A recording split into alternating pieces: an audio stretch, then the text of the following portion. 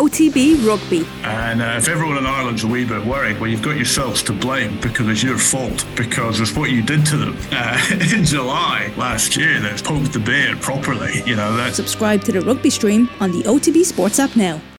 OTB AM. The Sports Breakfast Show from Off the Ball. Yeah, Alan Quinlan in the house with Dan McDonald. Not sure you've ever worked together before. Look at the smile on their face. We've been on. We have, yeah. You think you have? You're not sure though. We've Can't really passed remember. anyway. We've certainly passed passed each other in here from. He's probably hopping up out of going the chair, in and then going out. Yeah. I do listen to him a lot though. What do you make of him? He's alright. Yeah, he doesn't He's like rugby. all Really. right. Always giving out about rugby. I don't have the rugby stock. I can't. How would you sell rugby to him as a sport, Quinny? I don't know. I have friends, big GA fans down Tipperary that they're gone from the rugby since I retired. You know, they would have kind of let on that they were into the rugby when I was playing and go to an odd match, and then afterwards is kind of they've lost all interest, you know, and they're giving out too much rugby on the back pages. That's what Joe Hayes always says to me, the former Tipperary hurler. Joe's a great character, legend, and he's always given out about too much rugby on the back pages. You know, where's the GA? But Dan is all right. But sure, look, you can convert people. We'll have it in a few weeks, Johnny. We'll have if Ireland stumble or fail to get past the quarterfinals in the World Cup, the anti-rugby brigade will be out. Yeah, well. So what do you make of the game Saturday then? Because, I suppose one thing about rugby over the years has gotten so much more physical, and these warm-up games are really a poison chalice. So you look at the physical, you want to give fringe players a go. Obviously, if Crowley gets on it out, half Crowley's grand maybe, but some of the players that are more up front in terms of the forwards and that, it's dangerous. What do we learn? The reality here is, I think, and Paul O'Connell said it last week in the press conference, everybody's going to play here. Are they showing their hand too much? No, they're not. I think it was bland at times on Saturday. Very effective. I think when you're leading 21-3 at half time, Italy's probably close to their strongest team, whereas Ireland's was more or less a completely second string team, bar one or two players, obviously Doris in the forwards and Henshaw maybe in the back line. Otherwise, it's a second string team, guys trying to impress. I think the most important part of this run in for Andy Farrell and the players is trying to get minutes under the belt and also avoid injuries. We've seen historically from World Cups that there's always there has been always one or two players who haven't made the cut. You just look at Italy at the weekend. They have two of their best players, Riccioni at tight end. I'm not sure what the update is with him, but Menoncello in the centre was a wonderful player. It looked like his shoulder popped out. Fairly innocuously, his hand was kind of out I was watching like the that. And how does this even happen? Would you believe I saw it many years ago with Mike Prendergast, who's the Munster assistant Munster coach now. We played a pre-season friendly back in the earlier days of 2001, 2 or 3, somewhere around then. I was playing wing forward at the back of a scrum. He kind of went in that position with his hand out like that and kind of barely touched the opposition player, and his shoulder just popped out. So it reminded me of that. So it's very unfortunate. Felix Jones had a bad injury, David Wallace, Tommy O'Donnell, Jordan Murphy, I think, in previous campaigns. So playing Doris to that extent, and he's obviously amazing, but it's risky. Yeah, but you need to get minutes under their belt. So will he be? What his involvements will be in the next few weeks, I don't know. But very what a player! He's a phenomenal player. The pace of him. So many people online, I see wrap him in cotton wool. Where is he in our most important players? He's so effective in everything he does with the ball and without the ball that he has an ability to come up. And to be fair, it's a hallmark of a lot of players in this Irish squad in the last year and a half, 2 years. I keep going back to New Zealand last year because it just keeps coming to my memory the whole time how impressive that second and third test was in New Zealand. Caelan Doris had a quiet first game in Auckland. They were beaten pretty convincingly in the first game. There was a lot in that game that was fixable. That New Zealand got a bit of fortune with some of the tries they scored. And I remember going out of Eden Park that night thinking, Quinlan Doris was a little bit quiet here. I was a bit disappointed because I'm a massive fan of his. Jesus, he responded in the second and third tests with, and I think Andy Farrell said that the other day. He's the kind of fellow who, if he makes a mistake, he just kind of doesn't let it dwell. He doesn't drop the head. Yeah. He nearly intensifies his next action, if you like. So I think if you're looking to a player who's matured and developed so well as a real leader in that team, and how important he is, as you're saying, you know yourself in sport, Johnny, if you make a mistake, that next 5-10 minutes can be really crucial. Some players take longer to kind of get themselves back in a game. I probably experienced that, where I kept running around thinking, God, I've just knocked on the ball, or I've just missed a tackle. He gives you the impression that it's done. I'm going to make a big impact in my next action. And he's a wonderful player. On that note, what's Stockdale thinking after the missed tackle? It looks bad. Yeah, and again, I felt really sorry for him. He played really well. I think Andy Farrell and everybody wants him to show us what he can do, like he did before in 2018. The energy, the excitement, the enthusiasm to go forward and score tries. I know you can't hang on to the past. Sometimes we do it, and that sometimes happens in sport as well. It's like a striker who scored 30 goals one season, and then he's struggling for a couple of seasons, and he starts moving around clubs, and people believe they can get that back. Jacob Stockdale is still a relatively young, he's still 25, 26 maybe, is he? I'm not sure exactly now, correct me on that one, but he's still a young player. He's still a very, very talented player. 27 now, actually. 27. But it's still relatively young, yeah. And he's, well, it'd be easier to be younger than Keith. Keith's been around a long time. But you think that's kind of age, though, that you're really kind of mature and you've become, you've a lot of experience as well. So talk to me about that, though, because if he pushes your man inside, basically, he's kind of half done his job here. So he's really made a hames of the tackle. And he's physically actually superior to him as well. One of Jacob's kind of MOs, or whatever you want to say, I wouldn't say problems or issues, is that little bit of nastiness that you need, that little bit of... Now, James Lowe's missed tackles, you go back 2 years ago over in Cardiff, where he kind of came in off, made some bad reads, but you just think James Lowe's on that left wing, that fended arm that's coming out there, James Lowe, you think is kind of, he's just has that determination that he's nearly breaking your man's arm to stop the fend, when a guy's out trying to hand you off. And we would have trained like that. A lot of it was rugby league, where if you're running at me and I put my hand on your chest. I remember Mike Ford, who came in and trained us with Ireland from rugby league, it was the first time.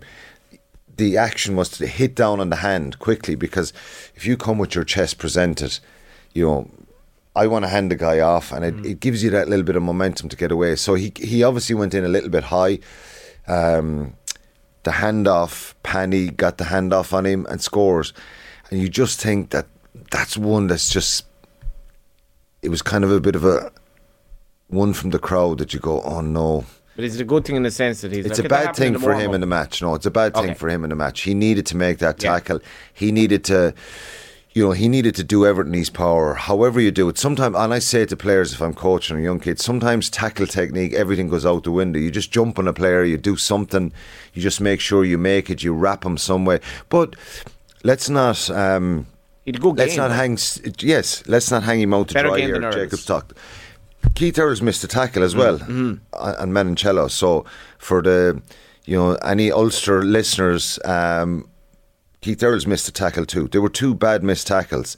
There were two tackles that kind of took a little bit of air out of the performance. The kind of result. I never thought, Johnny, that we would see a performance here of free-flowing rugby. It's about getting minutes under the belt, being pretty effective, pretty basic in the game plan. Ireland are not going to show their hand in the net, even against England and Samoa. They won't be showing their hand, or Romania. Probably not against Tonga. I think there'll be stuff held back here for Scotland and South Africa, the big games. Well, the biggest thing for me was the out-half situation. I thought Crowley looked very much at home. He looked assured. He had a few mistakes in him, and Jacob Stockdale had a couple of mistakes that we mentioned, but there was some very positive moments from Jacob Stockdale as well. I think there's a lot more in him. In Stockdale, and I hope that he looks back at his game and he gets a chance to do some stuff over in Portugal. They're in a training camp this week. Who's number 2 without half now? It's kind of unfair to kind of go suddenly Jack Crowley is gone ahead of Ross Byrne. I think that's the perception there now a little bit. It didn't harm his prospects. Ross Byrne needs to play the next game and start against England, which he probably will. And he needs to kind of invigorate himself a small little bit. Given the ends to the season that both out halves had, Crowley finished on a very big high, obviously, in Munster's run to winning the URC, and there was a lot of big moments. But I think up to the semi-final, Jack Crowley was a little bit. The 2 performances over in South Africa in this round 17 and round 18, he came off in both those games for Ben Healy. So, you just have to be careful in the way we propel these guys. I think Jack Crowley looked very assured. He's still really young. I think he's a confidence player, and I think there was a lot of good moments in the match on Saturday. I think his ceiling, and I've said it before, is higher maybe than Ross Byrne's. Ross Byrne is a very, very good player. So I think it's intriguing the next couple of weeks, and they'll probably go hard at it in training. But of course, Kieran Frawley came in at fly half the other day, and I think that was an interesting, exciting prospect as well to see 2 of them, because Crowley can be a very effective full back, and there's a lot of people talking about if something happened to Hugo Keenan. Jimmy O'Brien played there at the weekend, and he got a bang in the shoulder, and Jack Crowley goes back and plays there. So there was that moment as well at the end where they just come to the end of the game, they showed all the subs kind of on the sideline looking on. You're like, Jesus, there's some talented players there. Keegan, but when you think of what Andy Farrell has done, I'm not exactly sure. Maybe Dan knows this as a rugby nerd. How many players Andy Farrell has capped in the last couple of years? The number is pretty big. Depth is insane, though. I wonder what the dynamic is like in a group at this stage. Because I know there's all different battles going on between to be a starting member, but I see Andy Farrell is naming his final squad later than some of the other coaches. There's 8-9 lads are going to be cut there, and I'm not sure if it's something that you speak about, but it's probably the unspoken thing that everyone's aware of. There's a call coming at some stage, and some of you are gone. Yeah, and I remember those calls on a couple of occasions in particularly in 2003. Going to Australia, the excitement of waiting for that call when you're kind of one of those players who's in that, maybe from the bracket from 23 out to that 31, 32, you're one of those 7, 8, 9, 10 players. On 2 occasions I probably was. 2003 I get in there, it's incredible. Probably 2007 was the most competitive for me, and again, waiting on the fringes. So the one thing that would worry me about this World Cup is it's only from what happened in 2007, and maybe we're all tarnished a little by that, the players who were there. Paul was there, of course, he's coaching now. Is if I asked you to pick the Ireland, either of you to pick the Irish team now and maybe the Irish 23, even if you weren't that into rugby, you'd go very, very close. That happened in 2007 when basically 15 players were kept home from the tour to Argentina. They were literally kept home, and they were kind of wrapped in cotton wool a little bit. And obviously those players knew that they were going to start. They knew that they were going to be picked. And that's a problem. And then it was a case for, I don't think it's a problem. I don't think it's a problem. It'll be an excuse if we come unstuck. Yeah. I think they just have to be mindful of the fact that most of the players know, unless something goes drastically wrong or their form really dips, that they're picked on the team. So to answer your question, Dan, I think that's very astute from Andy Farrell. He's actually dragging this out a little bit. Okay. He probably is. This is probably something they're mindful of, that most people could pick this Irish starting team now. So because he's waiting till after Samoa, he's probably keeping them all on their best behaviour. Yeah. In other words, don't drop your standards here, because I haven't my mind fully made up yet. Which, you pick the team now.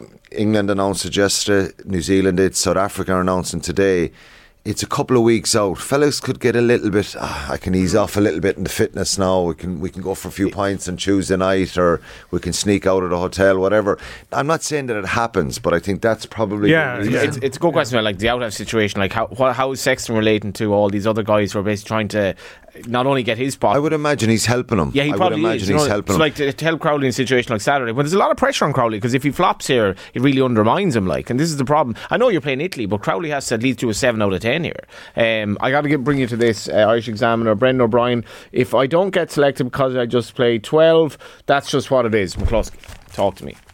It's a difficult position, because if you I think Stuart McCluskey has done very well. Going back to last November, started against South Africa, picked up an injury, came back for Australia. Who's going to be picked here? Is he going to bring 4 centres? That's going to be the intriguing part here. Steve Borthwick has brought an extra forward. I think he's gone 18 forwards, is he? And 15 backs. I'm not sure. I'll have to get the numbers right again. Have a look at it again. But you've got Bundy Aki, Robbie Henshaw, Stuart McCluskey, Gary Ringrose. They're kind of the 4 that have been involved in the last number of years. Obviously, McCluskey has come into that mix.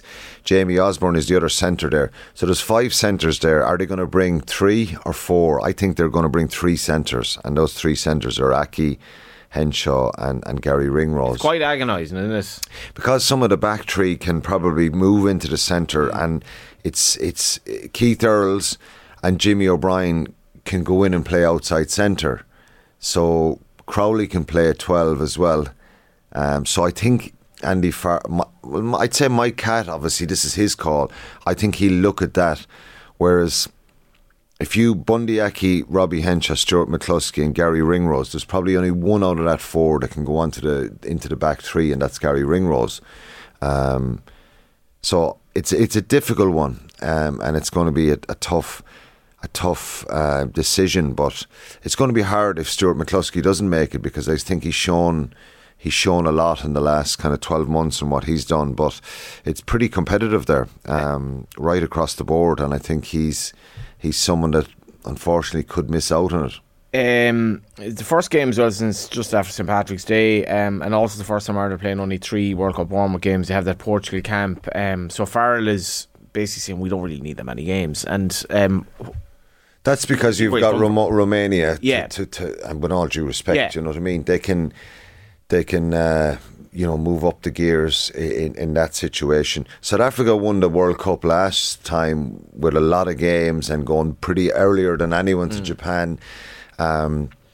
Look, it's about. I've said this about pre-seasons. It's if you go well and things go right, it's the best decisions were made. If we're analysing this, and no matter what happens in the World Cup, Johnny, if Ireland get out of the group, you're playing France and New Zealand. You're kind of flicking a coin. Obviously, if Ireland are bringing brilliant form into a quarter-final, if they're there, because Scotland are going to have a big say in this, you're getting more enthusiastic, and you're kind of really breaking it down then and saying, well, they're playing well, or this is their big strength. I think where they'll be in a better position this time is I think they'll be quite calm about the challenge, in a sense that they'll have confidence and belief in themselves. But again, it's on the day. France are going to have so much momentum with it being over there. New Zealand, what we've seen of them in the last couple of weeks, it's kind of frightening prospect for where are they if at? Possible if Ireland are there. Briefly now, because you're like, people have this, it's in France, so it's kind of between Ireland and France. We have an edge over New Zealand, but clearly it's not that straightforward. It's not, no. New Zealand, I think they showed a couple of weeks ago for 20 minutes against South Africa in the Rugby Championship first weekend. It was phenomenal for the first 20-25 minutes of that game. So they can do that. They can bring that pace, that intensity, that quality. They had a bad 2022. culminating in that series loss to Ireland. The Rugby Championship did a couple of bad losses, but they're capable, and I think you can see there's a stamp of Joe Schmidt in this team now. They're far, I think, and I said it after the tour in New Zealand, they kind of rely on this brilliant X factor to rip teams apart. It didn't work in the second and third test for Ireland because Ireland were so stable and connected defensively and stopped them at source, and then they didn't really kind of know what to do. Now they seem to have great timing in their passes. Their breakdown is really effective again. There's Joe Schmidt all over this team. So I think he's obviously had time to bed in there, and you couldn't rule New Zealand out of in any game, but I think even more so now what we've seen in the last couple of weeks from them. Thanks for your time. Cheers, lads. OTB AM. The Sports Breakfast Show from Off the Ball.